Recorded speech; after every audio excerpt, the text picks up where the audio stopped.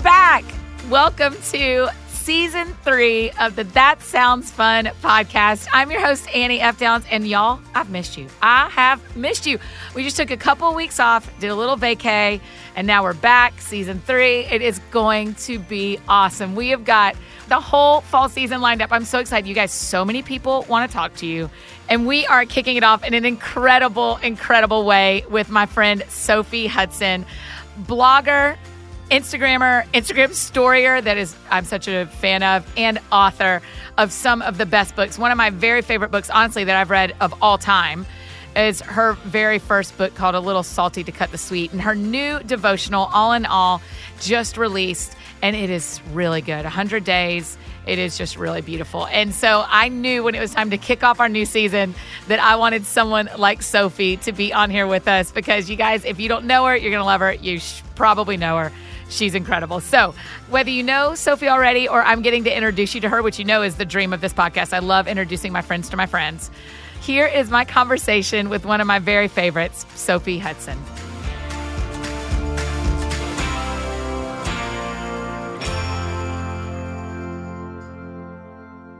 Sophie, welcome to the That Sounds Fun podcast. Thanks, Annie Downs. Thank you for being here. What the listener should know is that we're actually 7.5 minutes into a conversation and just realized we should hit record. And so yeah. I won't say we jumped in the deep end quickly. Yes. And we just probably needed to come up for some air and hit record. We did. And get it started. That's right. Get things started. Can we just start at the basics of SEC football? Okay, I'm ready. First of all, your love of Les Miles is one of my favorite things. I adore him. His presence on the television screen is a balm to my soul. His Twitter suit last weekend. His suit last weekend. I mean, wear that purple, Les Miles. You show us where you came from. That's right. I want to know about your coaching heritage, and you just taught me a lesson. Yes, and sir. He said, "Let me tell you what I'm not ashamed of. Where I used to be, I'm still going to wear that purple." I was like, "Okay, right. Les Miles." It was an act of remembrance. I see you From Les Miles. Yes, I know. It was awesome. It was so good. I love him. How did your Mississippi State Bulldogs do? They did well. Now, they played Charleston Southern, who is not actually a Division I school. Well, I hope they made some good money. I hope Charleston Southern got exactly what they came for. I hope it worked out well for them. Yeah. But they did fine. I always feel bad for those schools. I'm like, I get it. You too. want to play in a big stadium. You make good money. Also, those boys just had their spirits broken. Besides that, it was an awesome experience for them. Yeah, that's right. Did y'all go to the game? No, we did not go to the game. I think I'm going next weekend for LSU. Oh, that's fine. I have kind of a long-standing, I wouldn't say policy, but I would say a pretty strong stance that I don't go to the Labor Day weekend games because of the heat. Oh, brutal. However, this past weekend, it was kind of pleasant. And then I was sort of sad. I was like, well, see, should have gone. This is what you should. No, but you're right. That is something, I mean, a 1-in-20 breezy Labor Day football game is no reason to change your stance. No, you're right, because and here's what's going to happen is when I go to the LSU game, it's going to be 140 outside. Exactly. But that's what always amazes me, that you and Alex, your son is named Alex, that you and Alex love going to the SEC baseball tournament that's in Birmingham where y'all live, and it is 1 million degrees. Oh, but Annie, let me tell you how that really goes. Okay. So, yes, we do love to go. And it is one of my favorite things on the planet Earth. And it's my favorite thing that happens in Birmingham all year. Mm-hmm. But I have a friend who works at the SEC. So, okay. So we're experiencing some air conditioning is what you're gently saying. So I have access to air conditioning if I need it. Now, but the big thing is I actually like to sit outside, but there's a huge portion of the Hoover Met that's under cover. So there's shade there. Okay. And and a lot of the games are either in the morning or at night. Like you're rarely out during the heat of the day. Sometimes you are. Yeah. But we have access to air conditioning, which helps. But I do love it. And it is sometimes pretty warm, but nothing like a Labor Day football game. No. I mean, I have college memories. I actually thought this weekend, so it's funny you bring it up, because I was watching with my friends Rachel and Winston, and I had a memory of like, wait, I used to be so miserably sweaty at these football games. did football used to start earlier than it does now? Back in the ye old early 2000s. And I'm going to tell you what else I did was I broke out my fall wardrobe for those early football games because it was football, therefore flannel. Right, which never was great for your body. But I think when you're younger, you just you deal with that better. You make different sacrifices, You make different sacrifices, you do. And so now I stay home. But back then I probably would have put on like a wool sweater and just worked it out. Had some leaves on it. I passed out a time or 12, but I looked good in all the pictures that we took on disposable cameras. That's exactly right. That we took out on our Kodak cameras. Right. Maybe even that was not our disc cameras. That would have been like junior high. But, no. I didn't have that. But yeah, no, I had the Kodak and the disposable for sure. Mm-hmm, for sure. Yeah. You had to use up all those to go exposures. This weekend for the first time ever to the Georgia Notre Dame game in South Bend. Are you kidding me? No, I get to go to I just watched Rudy for the first time 2 weeks ago just to get pumped up about it. I know. What? You did what? You just watched that for the first time? I don't know how I didn't. Well, my dad is a diehard Alabama guy, and so he really has a strong distaste toward Notre Dame. So I just think he banned it from our home, and I didn't know. I don't know. There was something that happened in the 70s between Alabama and Notre Dame that we don't really talk about. I don't know. I know something happened. I get that. I get that. You know, The Blind Side is about Ole Miss. And so there's a strong feeling between, like, I would say with some Mississippi State people that's just a line don't love the movie. You just can't love the movie. Right. But I will say Rudy is one of my all-time favorites if I just need to bawl my eyes out. Listen, I cannot. It was the middle of the day. I was on vacation because I just had a couple of weeks vacation. I was on vacation, middle of the day, crying alone in my house, watching a football movie about a city I've never been to before Saturday when Georgia plays Notre Dame. I think it's one of those movies where it will stay with you for a couple of days. Like you can walk away from it and then like 2 days later be like, oh, Rudy. I mean when they lay the jerseys on the coach, I was inconsolable. Someone could have walked in and thought that I had just died. I was that sad that my own life. I was in pieces when they just come in one after the other. Just lay them out. And then you know what I did? Because God bless 2017, I Googled the junk out of that real life story. And now I know way too much. I know far too much. Okay. See, I watched it back, I want to say, like in the late 90s. So it would have been dial-up and really slow. So I don't really know that much about it. And if AOL didn't tell you about it, you didn't know it. So that's right. If my Gmail email account. Right. Well, it's amazing. He's the only person in the history of Notre Dame to be carried off the field like that. In real life, he really got carried off. That has never happened again at Notre Dame. Well, and then you're going this weekend. Yes. And I'm going to try to get carried off the field. So you have a goal, is what I was going to tell you. Yes. So I have some goals to get carried off the field. I think you've got victory on the horizon. Yeah, I feel like Georgia's going to do well. I'm excited to watch Notre Dame play. That is true. I think their gold helmets, they sing the same fight song as my high school, so I'm going to know every word to the Sprayberry High School fight song that I will sing to the Notre Dame instruments, which I'm sure my friends I'm going with are just going to be really satisfied with that. I sing every time the band plays the fight song. I sing my own words from Mary to Georgia. But yeah, I think that would be maybe inspirational to them, Annie. I think that you should. Thank you. I think so. Fight on Sprayberry High. I just feel like it's going to go really great. So I have high hopes for Georgia football this year. And then I see things happen to our friend Melanie Schenkel, like what happened to Texas A&M. And I go, you know what? I shouldn't even care. I shouldn't hope. No, I will say, I feel like over the last 10-ish years, I have walked through and alongside Melanie, and she also with me in all manner of sports disappointments. But I don't know that one has been as bad as it was this past Sunday night. Like her texts, like I don't think I will never delete them because she was just despondent. It was sorrowful. It was terrible. It was just so tell me the final score. The final score was, was it 44-38? Was that the final score? I'm pretty sure that was it. I'm going to look real quick. Hold on. very Let's hard. see. I'm pretty sure that was it. And please tell me you saw UCLA. Lauren Chandler's video of her face.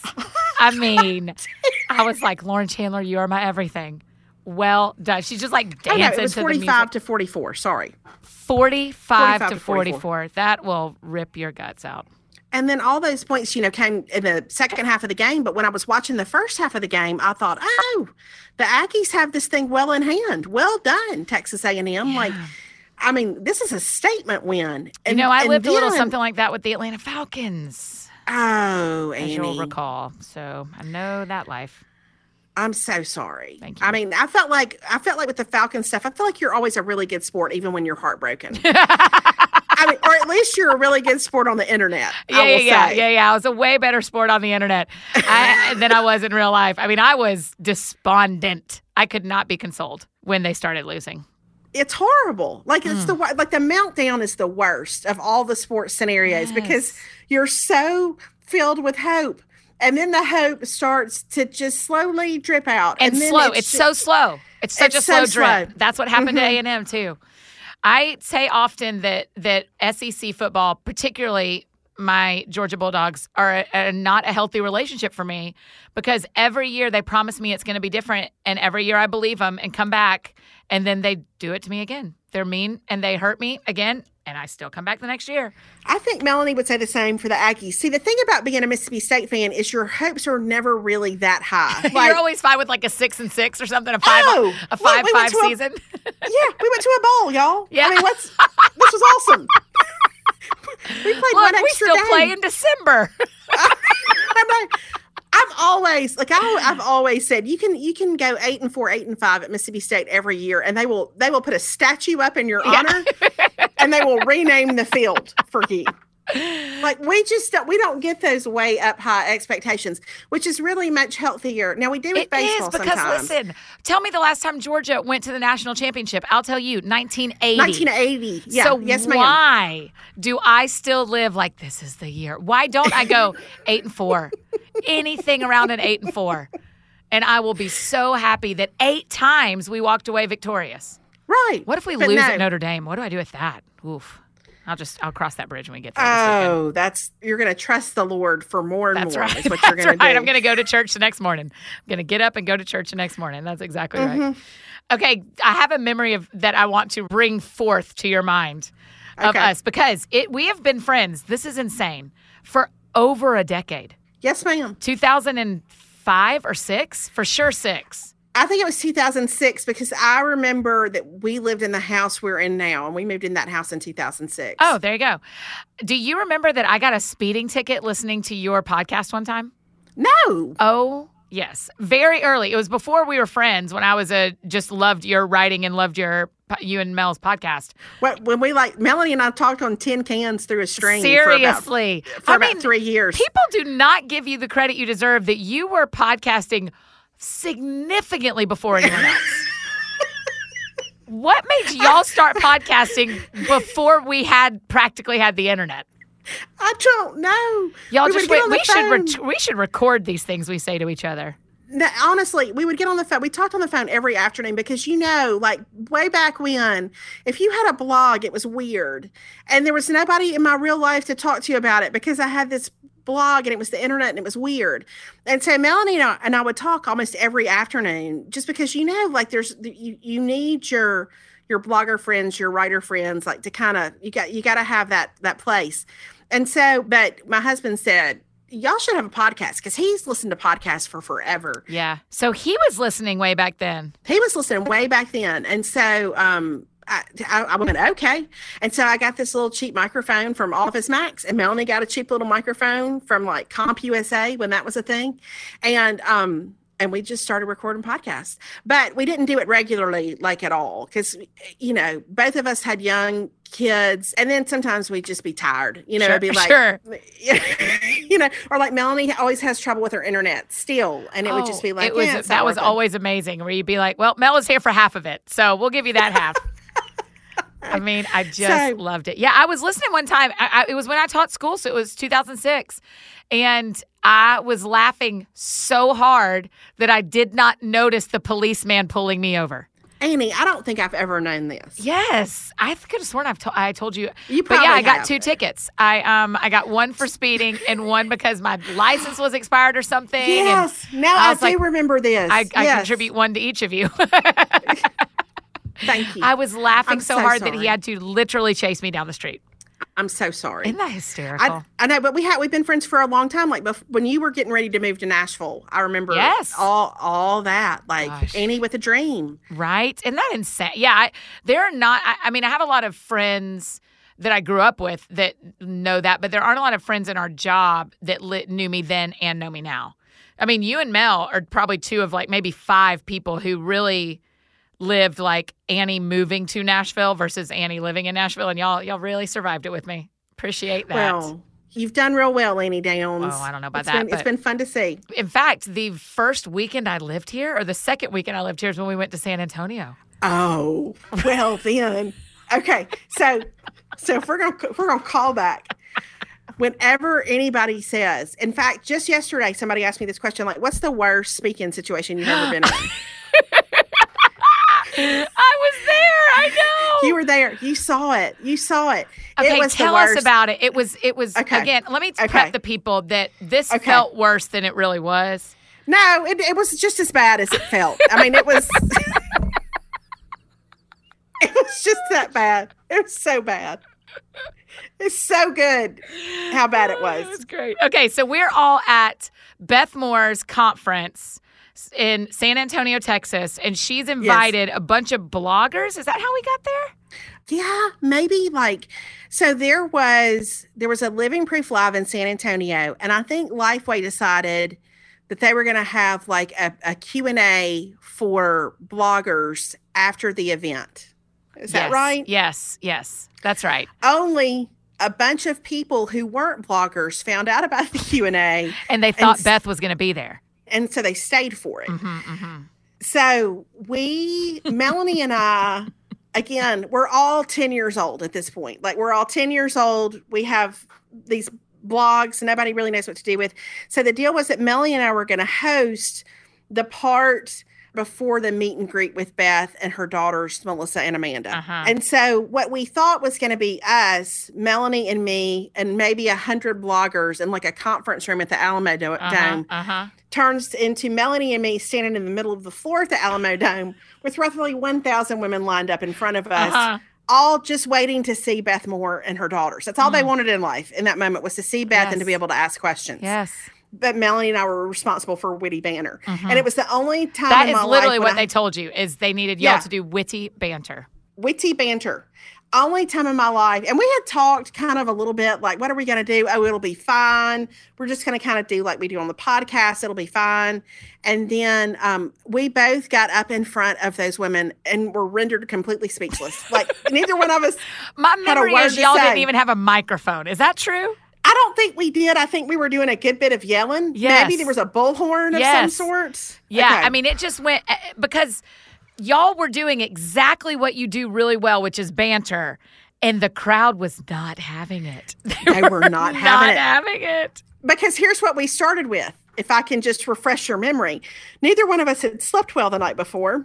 We were in a hotel room by ourselves with Melanie's friend. Well, we were sharing a room with Melanie's friend Goalie. Yes. And Melanie and I couldn't sleep. I woke up at like 5 a.m. to find Melanie in the bathroom with That's her laptop right. writing a blog post. Like it was, so we'd not slept. And then we got up in front of the women and we froze and we just stared at them for a minute. And then one of us said, "So how'd y'all sleep last night?" Yep. That's right. Which is an odd lead at like 4 p.m. It's an odd way to start. Oh my gosh. And then we kind of chronicled all the ways we tried to fix our sleeplessness, which nobody found funny.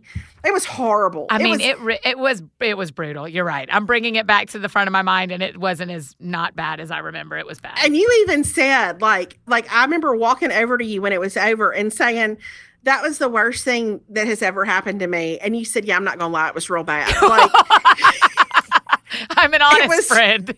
I know, but I mean, and that was fair. It was finally our friend Travis, who does worship for Which Beth he was Moore. just on y'all's podcast, and it was wonderful. Thank you. He finally just came up and saved us. I mean, and in the background, our friend Paige Green was saying, like, gals, where's the witty banner? Like, we were that not funny. And it was horrible. It was such a lose-lose for y'all because it was not your crowd. That's what I remember us discussing at length, is that had it just been the bloggers, the people that knew you, it would have been a home run, but you got bamboozled, not by Lifeway or by Beth, just by people finding things out. Yeah, by people thinking that they just wanted to see Beth. Yes. So we were just what are in the these way. two women doing? Yeah, that's exactly Who are they? right. By the way, what's a blog? And why do I care that they write one? Like, right. It was something. So how does it make you feel, the state of blogdom currently? Do you still blog every day? No. Yeah. No. I mean, we were pretty consistent Monday through Fridays for years. Yeah. Yeah, I miss it. But I'm going to tell you what, there are a few things that get in the way now for me personally.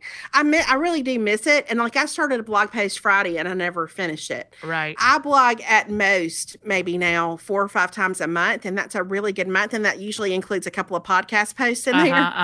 And there are a few things I think that kind of interfere. One is Instagram really interferes with my blogging because it's quick and you can tell a quick little story or a little anecdote and you don't have to couch it in a whole post. So it's a lot more convenient. Yep.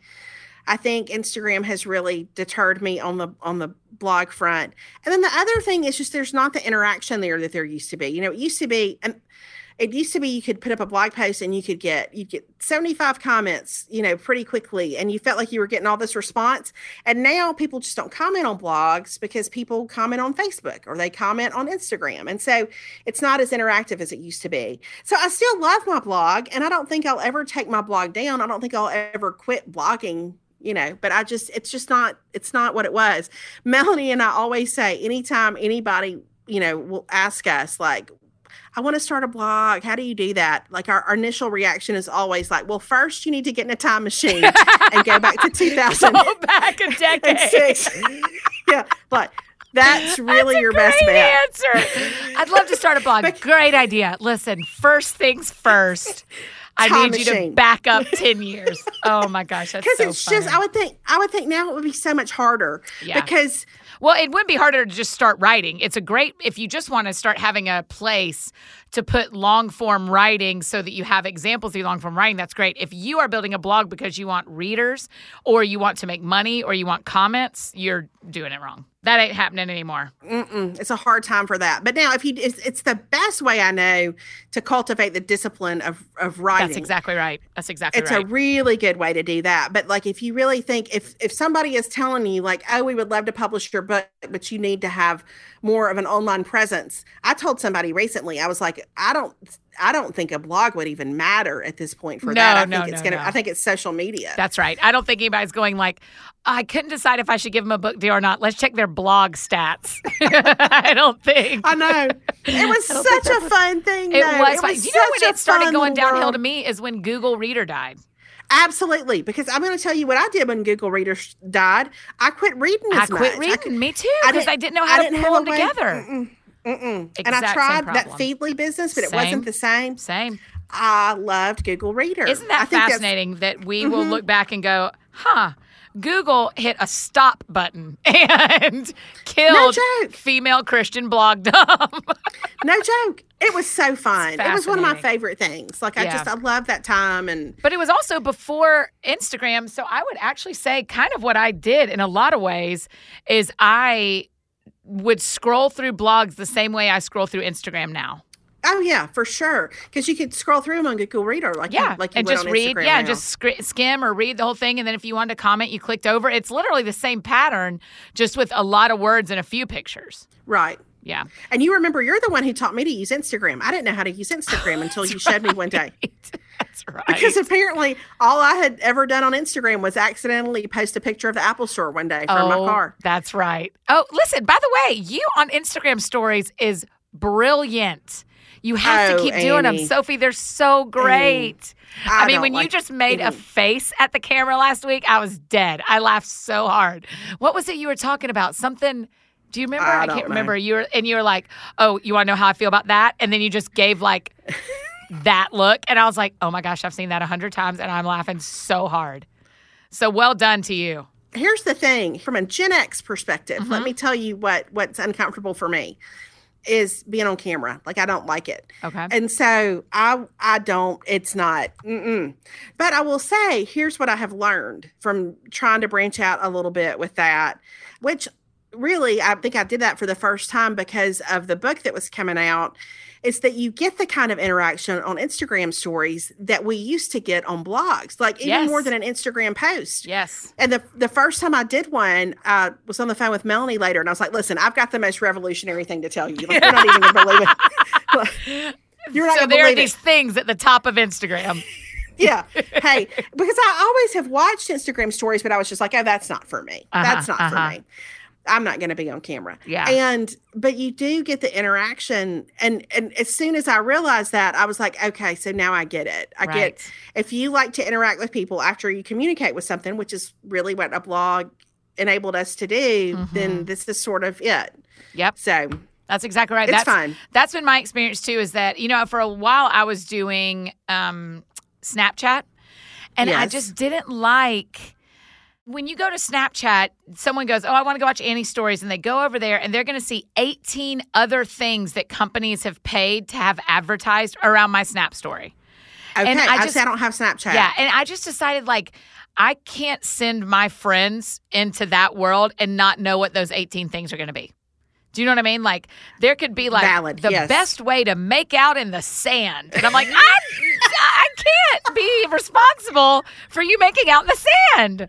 Right? Which is probably a legit post, by the way. Thank you. Somewhere. Listen, I'm not saying it's not a thing you need to understand. I'm just saying I don't want to teach Annie. you.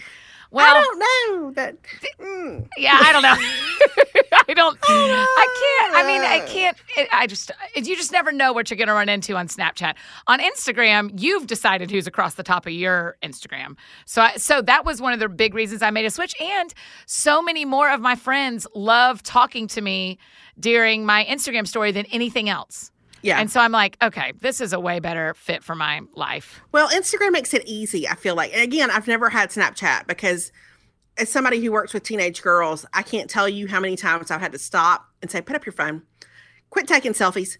And so I sort of had, probably for better or for worse, I had sort of a preconceived notion of Snapchat, which interferes with my real life conversations way too often. But I feel like Instagram it kind of makes it easy. Like once you catch on and see how it really works. But you taught me how to use Instagram, the regular part. And then my friend Jamie Golden taught me how to do the stories. And so between the two of us, help from your friends. Yeah, we'll keep you right.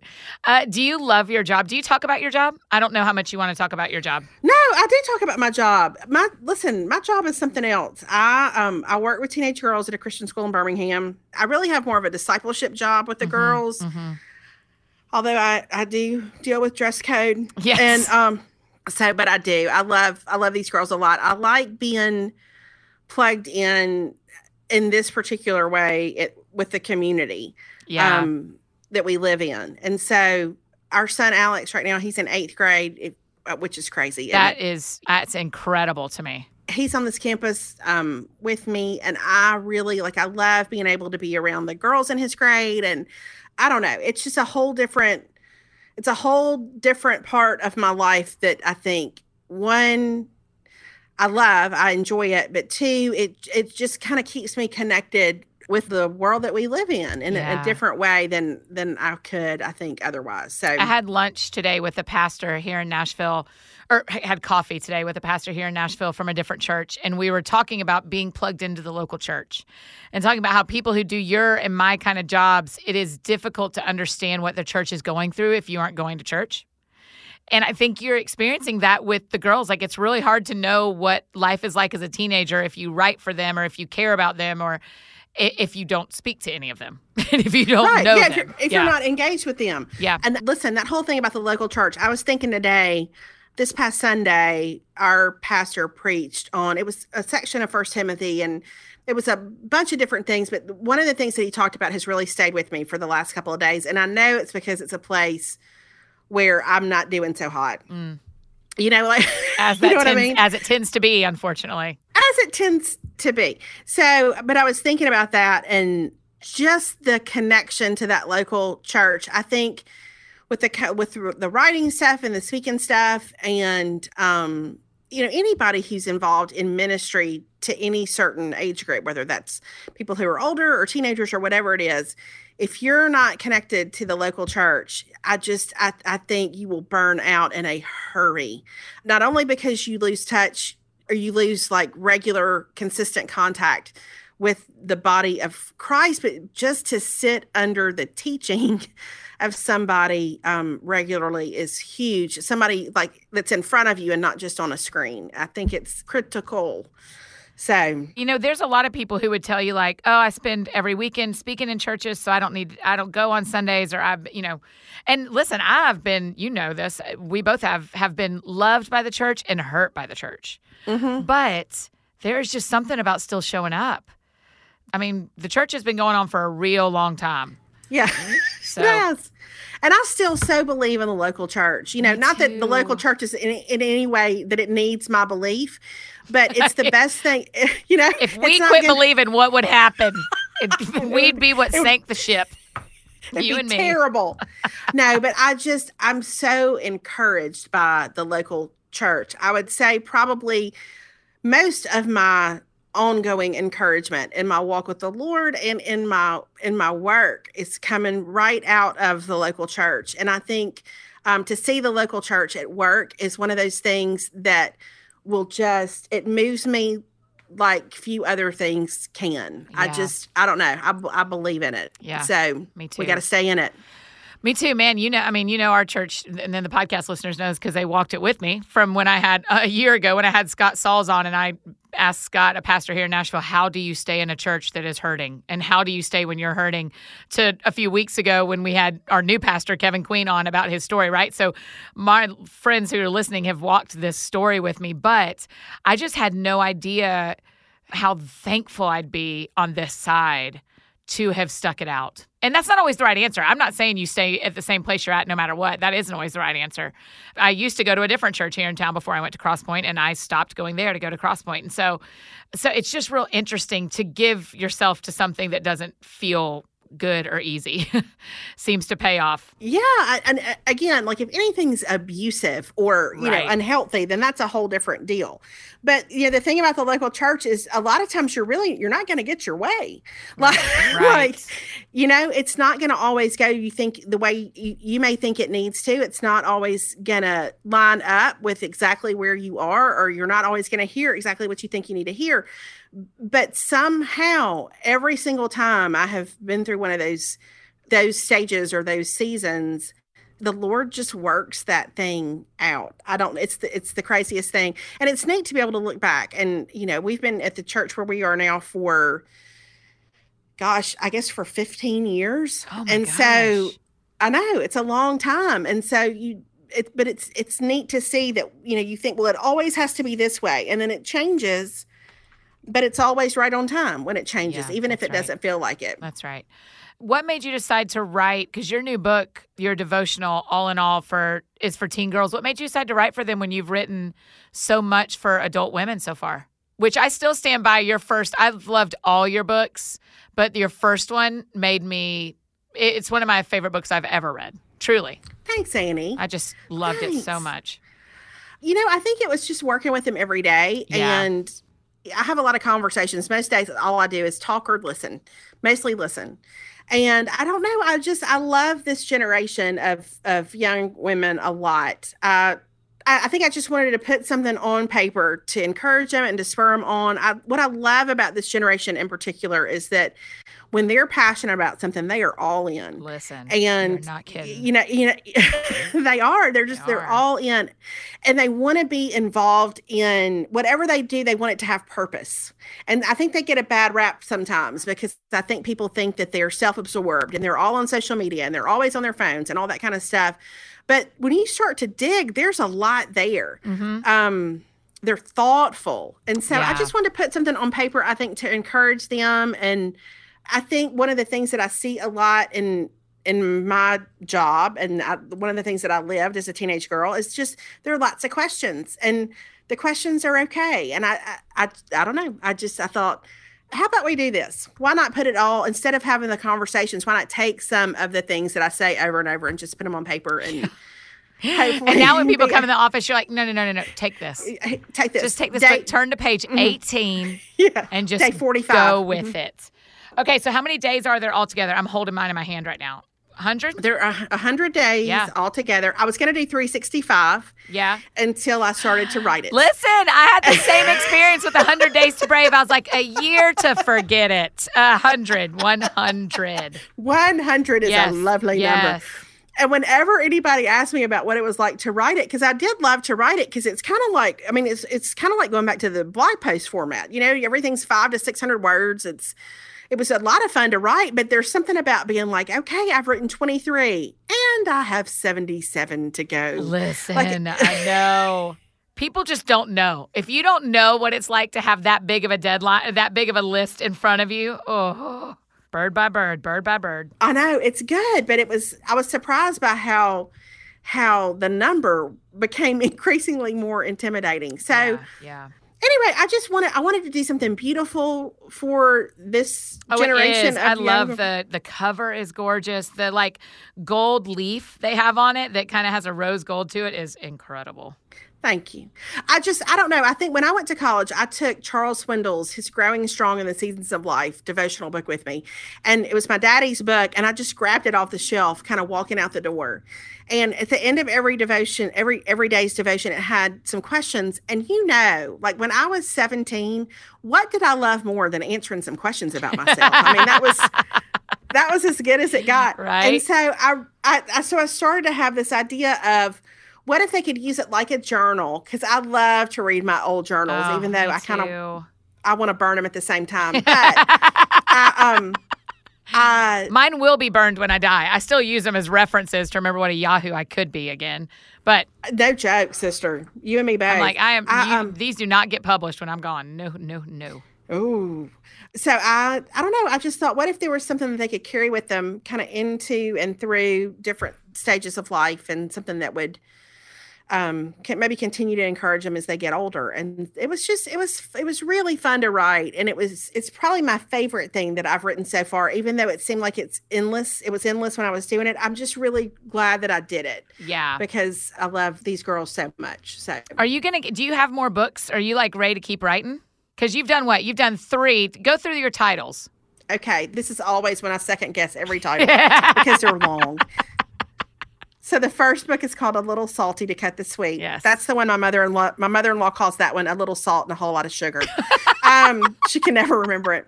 Martha. Yeah. The next one is called Home is Where My People Are. And honestly, nobody can ever, that's always Home is Where the Heart Is. Oh, sure.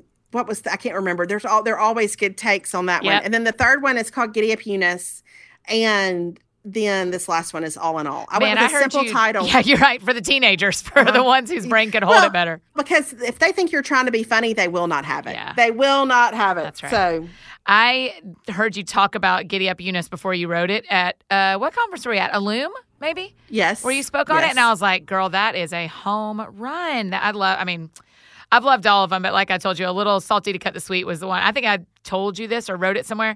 It's the one that I wish my grandmothers and I could read together. Oh, it just feels like such a good, beautiful Southern women book that anyone across the country could enjoy. But growing up in the South, it was just really special.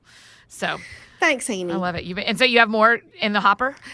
I have an idea for one. But I think there's that thing that happens whenever you get an idea for a book where you're like, is this a book? Is this a blog post? I'm not sure yet. Is this a tweet, a book, or a blog post? That's the question. So I've started to kind of map it out a little bit. I think it's a book.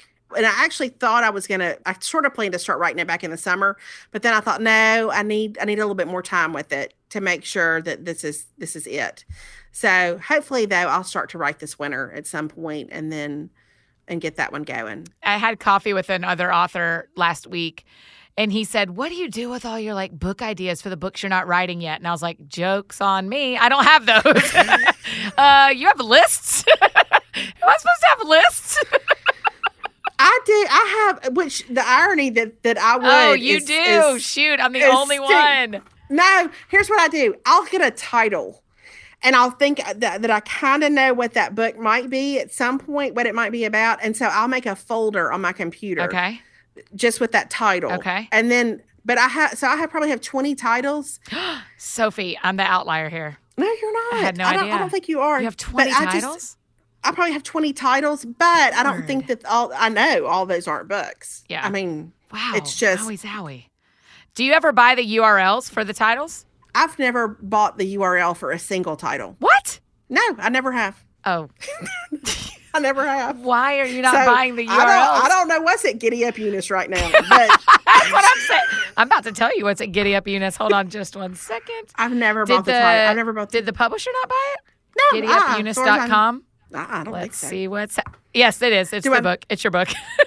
It is? Yeah, GiddyUpEunice.com is your book. Somebody looked out for me. Yeah, that's your book. I got to look. But a little salty to cut look at that. Sweet.com. Nope, the site cannot be reached. Yeah, it rolls off the tongue, Amy. Okay, well, I'm glad Giddy to Up know Eunice that is there. Eunice. Nice job, Lifeway. Okay. B&H. Yeah, well I was going to say. Mm-hmm. I mean, I have an idea and I own that URL just about 30 minutes later. Yeah. So I may not have folders, but I'm paying for websites. So if you have an idea, you're going to get. I wonder what's at allinall.com. I'm just curious.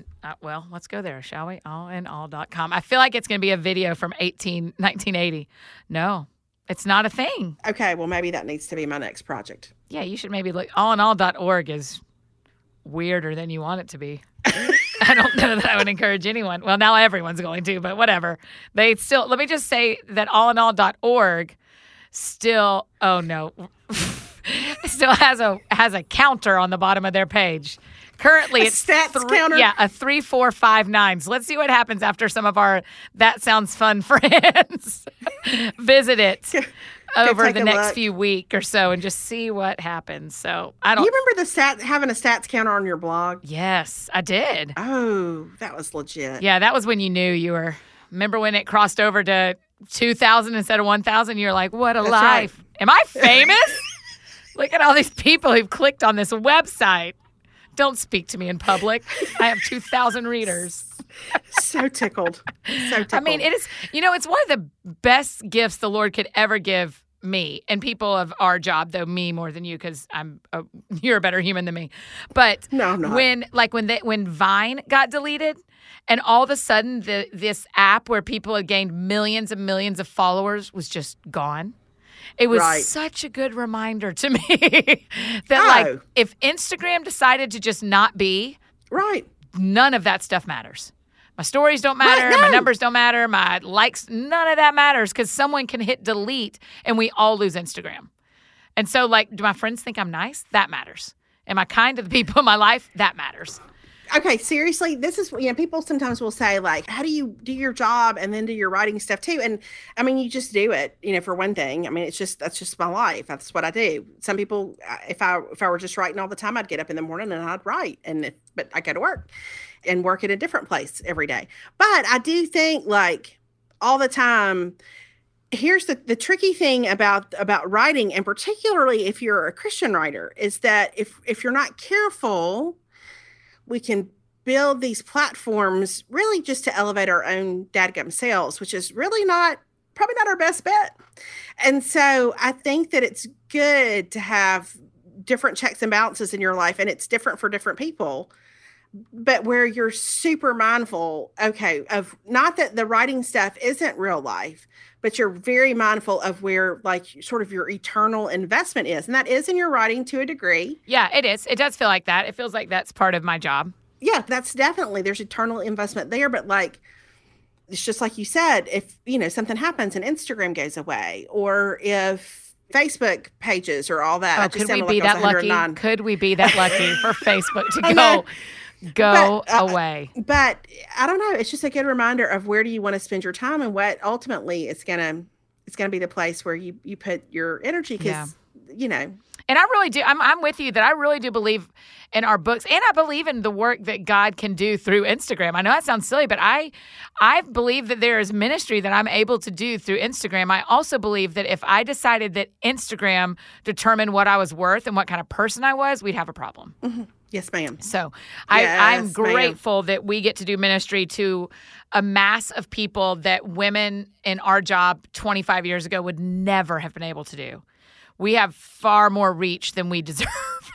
But also, it can go away in a heartbeat. Yeah, and it can also be, depending on what your personal battles are, it can also be far more reach than is healthy sometimes. Right. And so that's why real life, real community, real people telling you the real truth, it's so good. Local it's such church. a good thing. That's right. Local church. Right. And so we're back. Right. And so we are here again. We're the local church. Where are you people please going to your local church? No joke. I tell girls all the time when they say, we laugh a lot in our house and with our friends about how all day I listen to people say, Miss Hudson. Yeah. Miss Hudson. Miss Hudson. And with Alex's friends, it's Miss Sophie. Right. But all the time, when girls, I'd love to talk about college and what college is going to be like and what it's going to look like. And it is so great and it's so wonderful. The foundation of all my biggest mistakes was at college. I mean, Really? It was, because I did not get there. I did not plug into the local church. I took myself out of the accountability of that.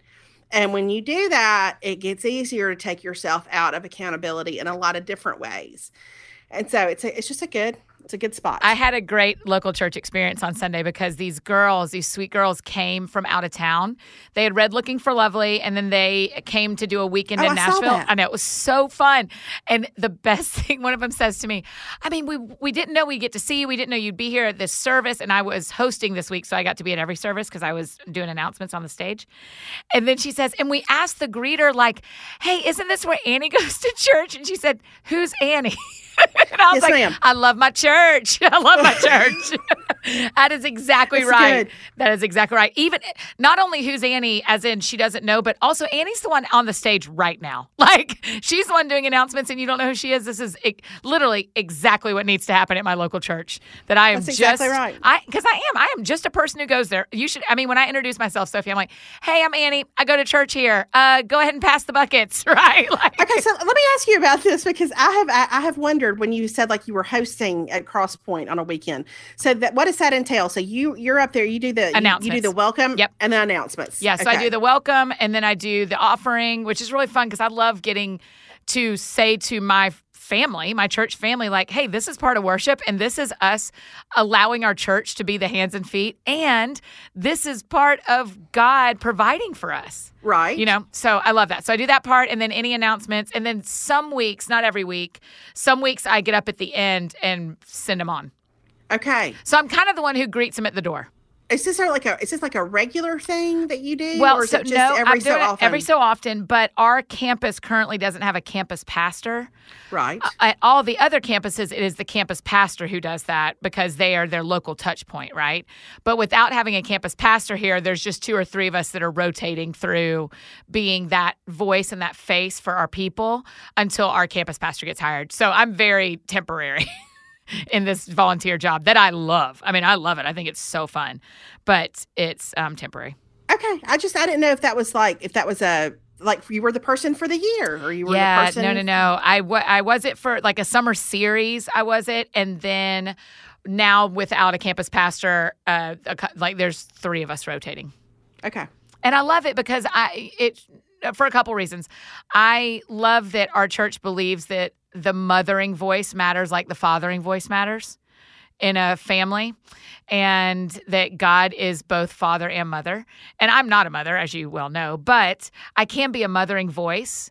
And sometimes it feels really good when you walk into a house and the mom tells you she's glad you're there. And I'm not the mother of our church, but I am a mothering voice in our church, right? But what if you did stand up one said, Sunday I am your mother. I'm Annie Downs, and I am your mother. Hey, and I don't agree with you when you said you're not a mother because I think, okay, maybe you don't have physical children, but you do have spiritual children. Well, thank you. I mean, not to overanalyze it, but you do. I think there's a whole generation coming up behind you. I hope so. we sang this song today. We have a prayer thing on Tuesdays, and we sang this song, and it is Andrew Peterson's "The Sower" song. Do you know that one? Oh, I do. Ooh, yes. Listen. It is some powerful stuff. Listen, no kidding. And he talks about myrtle, which my podcast listeners will laugh because I've been real stuck on myrtle. But one of the things he said is, and the myrtle will bloom with 1,000 flowers.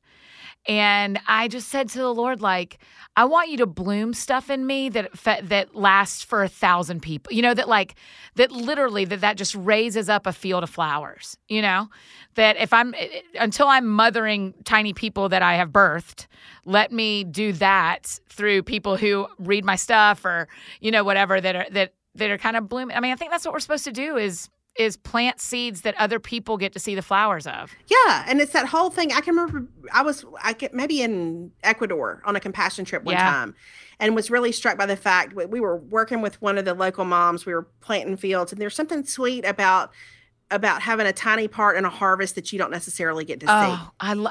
Honestly, the older I get as I age, Sophie, I've aged a decade since we met. The older I get, the more I'm like, yeah, let me just plant, because I'm getting to see other people's flowers, so I'm fine. Let's plant our guts out and do all we can to make sure as many people here, and then we'll see the stuff later. I'm not going to go hungry because the corn isn't coming up, right? Like the Lord's going to take care of me, but man, let's plant. Yeah. Let's invest in it's what you do. Like, let's invest in the generation below us. And those kids may never walk back in your office, or they may walk, like you said today, that the kid comes back a couple of years in college for you to process something with him. I love it. I mean, it's one of my favorite things. Like, it's just, I think the older I get, the more I'm very mindful that and this is what I did not get at all when I was younger, is it really is such a privilege and such an honor to have even the tiniest voice in somebody's life and just the tiniest part of their lives, like to have enough relational investment so that if they ask a question and you answer it, they'll listen, even if it's just for one little thing. Like, it's the sweetest thing. I love it. I agree. I feel like it is far more than I deserve in people's lives. I'm so grateful. And I'm not even thinking about readers, though I am so grateful, but like thinking about my Vanderbilt boys or my small group girls, or those people who you're like, man, I get to watch what God's doing in their lives from a front row seat, and that feels really special. It is. I think it's so special. And I think it's, I was telling somebody this morning, I'm such an advocate of people having a mom and. Yes. Like, moms are super important, but we all in some way need a mom and. Yes. I think Jen Hatmaker wrote about that. I haven't finished Of Mess and Moxie yet, but she told me she wrote about the mom pluses. And she does write. I haven't finished it either, but she does write in there about that. And I think it's huge. So to be that on the person who fills on the blank on the other side of that and is a good thing. I agree too. Oh, I'm grateful for it. Does Alex have mom ands in his life? He does, which I love. But yeah, a couple of my friends here, I mean, I think he would go to with just about anything. And I love that. It makes me happy because it's a big job, these people who grow up, and the more love they can have around them, and the more healthy voices they can have around them. Yeah. Thumbs up for that. That's right. Okay. Yes. I was going to ask you how Pam Downs is. Oh, well, listen, she's wonderful. My mother is the dearest. They're moving houses.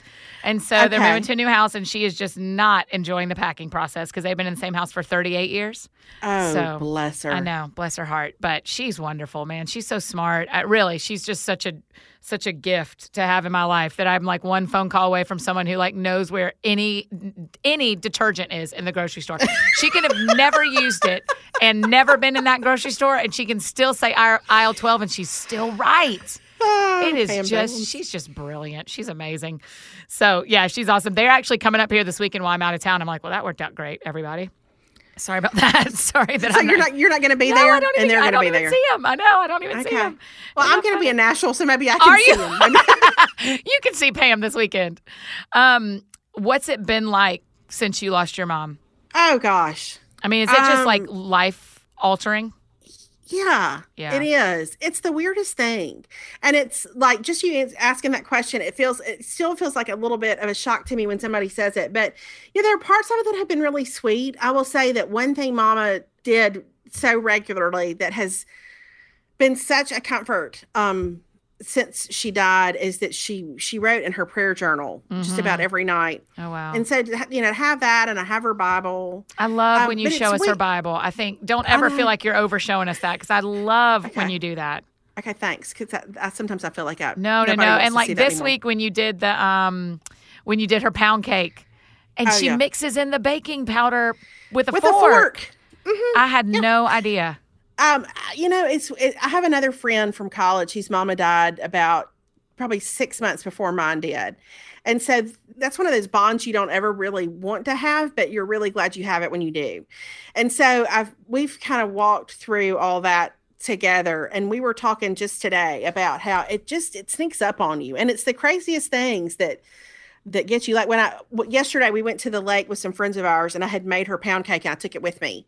And when I opened the foil, like, and smelled that pound cake, it was just like, well, you know, it's like she's there, but she's not. It's been sweet in some ways, just, you know, I'm so grateful for her life. I'm so grateful for her legacy. There's so much I appreciate about her in retrospect that maybe I didn't know to appreciate when I was younger. But it's been something. It's a weird thing. It's just a weird thing. When did she pass away? The fall? No. It was last June. Okay. Sorry. It was So the Giddy Up Eunice came out the 1st of June, and then I went home the weekend after for a family reunion, and then 2 weeks after that she died. And so anyway, you know, it's a whole thing. I don't even have words for it, except that sometimes you're just real sad, and then sometimes lately my thing is, I think of what she would say in just about every situation. Yep. And so sometimes those things make sense to people, and sometimes they don't. Right. But that's true of Pam Downs still. I can know exactly what she'd say, and it always makes sense to people. And so it's like, I love that David knew her so well, because it's neat to be able to say those things to him, and he can crack up. Yep. And so I'm glad that he knew her really well. And I don't know. I miss her. I just miss her. I still have 4 or 5 voicemails from her on my phone, and I listened to one of them last weekend. I was like, I probably don't need to do that again. I may not be right there. Yeah, maybe not yet. Yeah, but it's been hard, but it's been good, and I feel like it's helped me in a weird way. I think her death got my attention about some things. You know, the way those things kind of happen sometimes. Yeah, that's right. It's like a fresh reminder of like, okay, so this really doesn't just go on forever. Yep. Like there is an end. And then her sister died. It was this past spring. And so it's kind of like our 2 people that I really saw as sort of the matriarchs in my life. Yeah. I don't know that I'm a fan, Annie, of the fact that people die. Man, do you know, I just listened to a sermon where the guy said Jesus always went after death. Like, he was repeatedly, we were never meant to experience that. He is repeatedly going, no, that guy's not going to die. No, she's not going to die. No, you know, gosh. Jesus was always canceling death because it was never what was intended. I mean, it just wasn't how it was meant to be. So I think we always feel that. We feel that it was not supposed to be like this.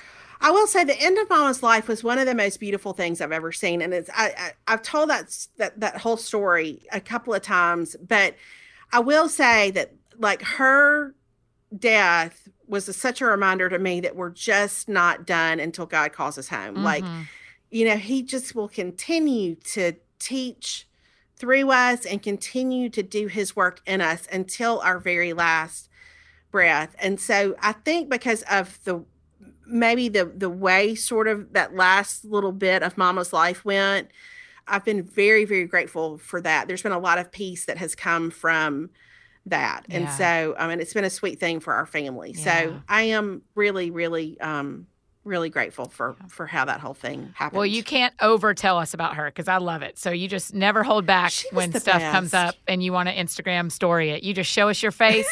You just story that selfie and you tell us. I've never even heard of a pound cake made like that. I told a friend, did you even know that was you ever stirred? I don't really think it was. Mama had all these things that were some rules, just some gospel rules about things that really I don't think were important at all. Like that you stir the baking powder in with a fork. Yeah. I don't know why, because it's going to explode. If you don't, I don't know. The mixer can't do an adequate job. But I do it. But I do it every time. Every time. It. Okay, the very last question I'm going to ask you, and then I'll let you live your life. This is how we always end the show, is what sounds fun to you right now? If you could do anything, no financial burdens, no nothing, no time, what sounds really fun to you right now? Universal Studios. Seriously. You could not have shocked me more. Universal Studios? Like Harry Potter World? Yeah, here's why I'm saying that. Okay, because here's why. So we went there this past spring break. We went with a couple of other families.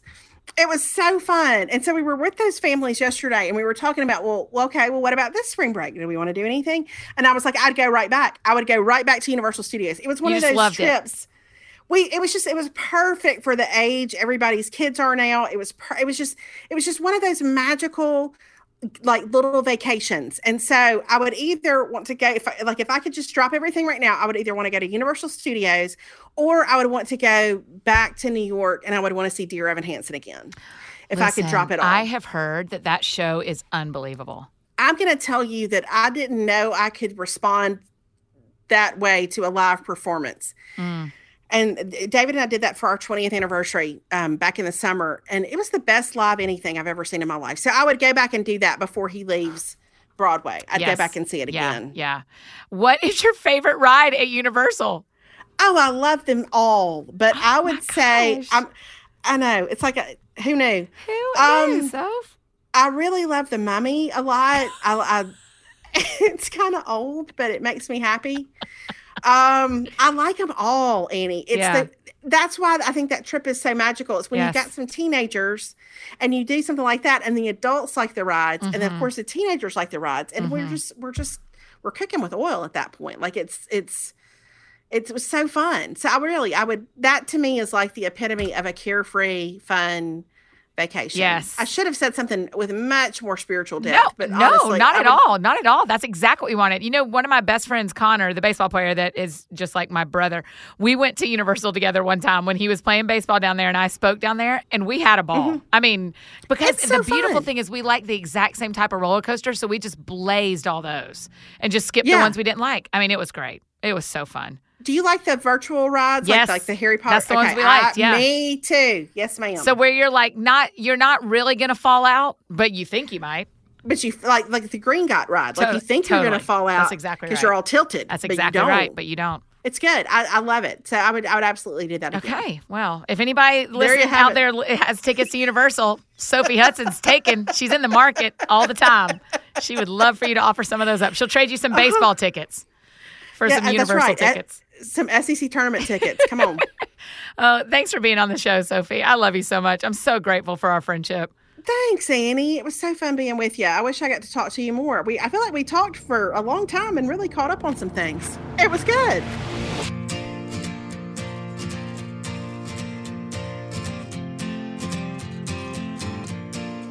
Oh, don't you love her? Don't you just love Sophie? She's the best. What a great conversation. I'm so grateful for her honesty and her humor, and I have tears. I've been laughing so hard. So I hope you enjoyed it as well. A couple of things I want to make sure you know about. My new book, 100 Days to Brave, comes out in just about a month and a half, so make sure you check that out, the number 100daystobrave.com. Also, there are 2 conferences coming up, and they have not paid me to say this at all. Just so you know, I just really love these conferences, and so I asked them if I could give you a promo code, and they said yes. So first up, coming September 21 and 22 here in Nashville, is the Story Conference run by my friends Harris and Kate. You can go back and listen actually to an episode with them that you will really love from last season. The website is story2017.com, and the regular ticket prices are $599, and it is worth it because this thing is super cool. But if you use the code That Sounds Fun, you can get the ticket for only $299. So come to Nashville. If you live in Nashville, I want you to be at this conference. I'll be there attending. I'm not speaking. I'm buying a ticket and going because I just love it so much. So if you want to come, there is a code for you. And then also Tyler Reagan, who was on the show over the summer. Tyler runs Catalyst, and their Catalyst Atlanta is coming up October 4th through 6th. You can go to catalystleader.com for that information, and their regular price ticket is $299. For you and me, it's $199 with the code FUN. So I hope you will check out both of those. Show up at both of those. It'll be really great. So that's just some fun stuff going on. I'm so glad to be back, you guys. We have like 2 or 3 slots left in the next 6 months of podcasts that have not been filled yet. Who do you want to hear on the show? Remember, it's got to be someone that I'm either friends with or I'm a fan of. So you guys tell us, what do you want to hear on the show? I love hearing from y'all. It is so much fun. So I am glad you're enjoying it too. I'm glad to be back. Here we go with season 3. We're going to have the best time. And what am I going to go do that's fun now? I mean, how about Sophie wanting to go to Universal Studios? Well, I'll tell you what's happening is there's someone pacing outside the podcast studio, so maybe it's their turn. So what sounds fun to me right now is going home so that guy will quit pacing because he is stressing me out. So that sounds fun to me. Go home, go on a walk. It is nice outside today. And yeah, that's what I'm going to do today. So you go out there, do something that sounds fun to you. Share this episode with a friend that you know and love that you think will really enjoy it. And if you're new, hey, I'm Annie. We're so glad you're here. Feel free to go back and listen to the other couple of seasons, and you guys rate and review the show if you can. It really helps to make sure other people feel welcome. I think those are all my announcements. I'm smiling from ear to ear because I'm just glad to be back with y'all. And we will see you next week with Jon Acuff. Y'all, what a great season. We're going to have a great time. See you next week.